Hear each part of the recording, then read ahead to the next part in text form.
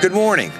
Welcome to worship at First Presbyterian Church of Columbus, Georgia. We're glad that you're here to join us as we worship God by offering our prayers and singing songs and listening to Scripture.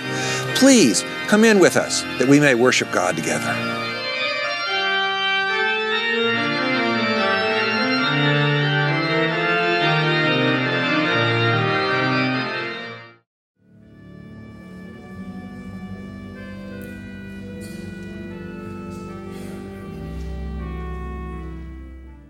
Our first lesson today comes from the prophecy of Isaiah, picking up in the 52nd chapter.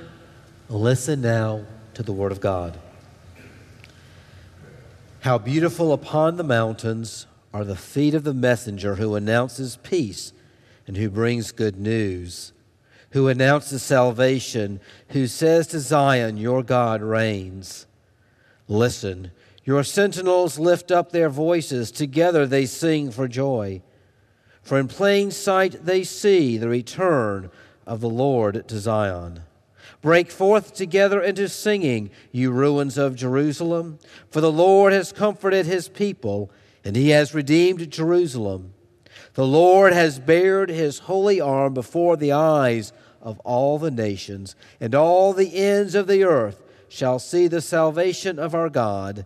And this is the word of the Lord. Thanks be to God.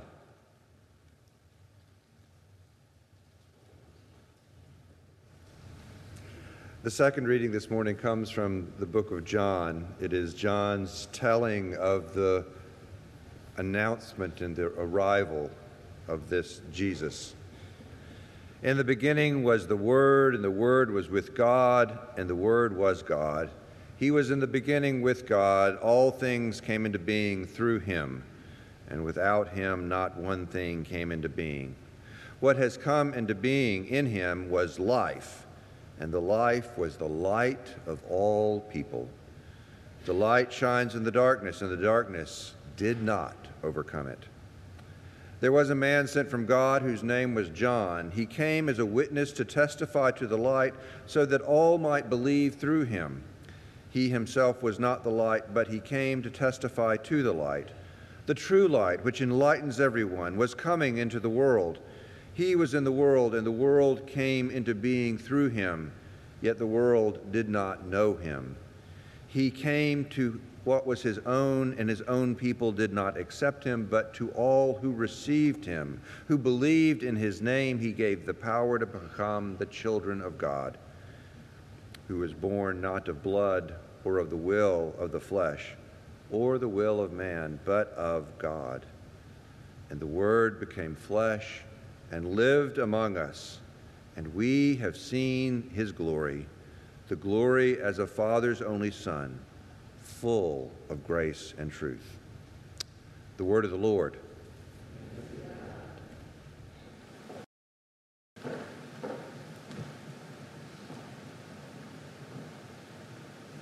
We've been on the road to Bethlehem. The road is marked by each of these candles. Hope, peace, love, and joy, and the Christ candle itself. We've been on this road, and now we have arrived. So what? We're here. Woo! What do we do now? Mary and Joseph, you know the story of the road. Mary and Joseph, they go to Bethlehem. There is no place for them to stay. Mary is pregnant, and she has her child in the stable, and they place the child in the manger. And this is the Messiah, and the Messiah's birth is proclaimed to be shepherds, and then to this group of strangers, Persians, astrologers, what magi they come. It's a wonderful story, and you know it so well, and you even probably can fill in the details of it in your own way. Stories do things for us. I must confess I am a fan of stories. I haven't seen the latest iteration of it, but I plan to. I am not everybody in my family likes that story. You may not like that story, but there is a story that you like. I know that we all love stories of some kind. These stories open up worlds to us, and they open up passageways ways. They open up places where we can go and share. We need the story to tell us. And John tells us the story, not a story about something that doesn't happen, but a story tells us something that is real, that is powerful, that connects us with the world around us. And John tells us the story of the Word that existed before all time, the Word that came to be the flesh. And in the flesh, that Word carried God's own life. Someone went out in front of that Word that was flesh, that carried life, and told that to prepare them, that one named John. And some heard and received, and others did not. But that does not take away from the power of the Word to share the light that we have. That light is still there, because if that light was not there, we would not be here today. Woe, these many years later. We are here because the flesh to share light, hope with us. We are here today because somebody in your past shared that with you. Form or fashion. They shared that word of hope and light and love and peace and joy and grace. That is, they embodied it. Think about who those people were. You're not going to know any of them, I don't think. But they are people that made me who I am, and they are the reason I'm here. Bob Walkup was a Presbyterian preacher in Mississippi in the 19th. And he stood up for decency in a very indecent time. Annette Burke was a physician. But that's not the reason I'm mentioning her, because she was a Christian. She is a Christian, and she and her husband opened her home hospitality so that a group of very tired and very uncertain preachers could get together and we could share our frustrations and we could even cuss. Was a church member who taught a new pastor the power of prayer. All these people. Don Eladio, he's a Guatemalan Johnny Appleseed. He witnessed in his own community tragedies of civil war, and yet he did not allow that to embitter him, but he allowed that to be a place to form his own faith and to help him serve his own people. Who are the people that you would name in your own life? I've known and had the privilege of being with each one of those in various places and times. But who are the people that you would name that have shaped your faith?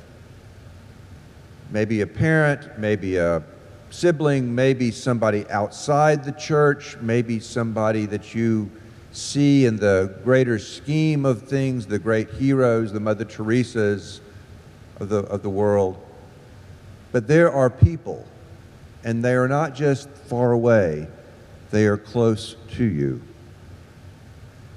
There are many different ways that the Word became flesh to share the light. None of our experiences are comparable, though, to the one that John speaks of, because John gives the story that allows us all to share in that story. So we come to this place. We come to this place of arrival, this road to Bethlehem, where we know that the hope of God will exist no matter what. We know the peace of God happens in sometimes very small ways in our lives. We know the love of God that decides to give life no matter what the cost. And we know the joy of God that is the real fulfillment of God's own desire.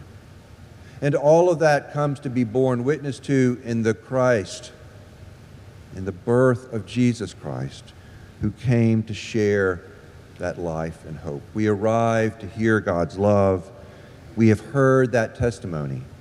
So now we will depart and we will carry that light out into the world.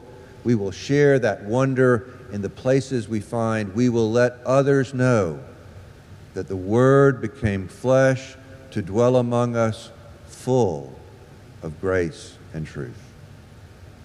Thanks be to God. Amen. It's been a privilege to join you this day in worship.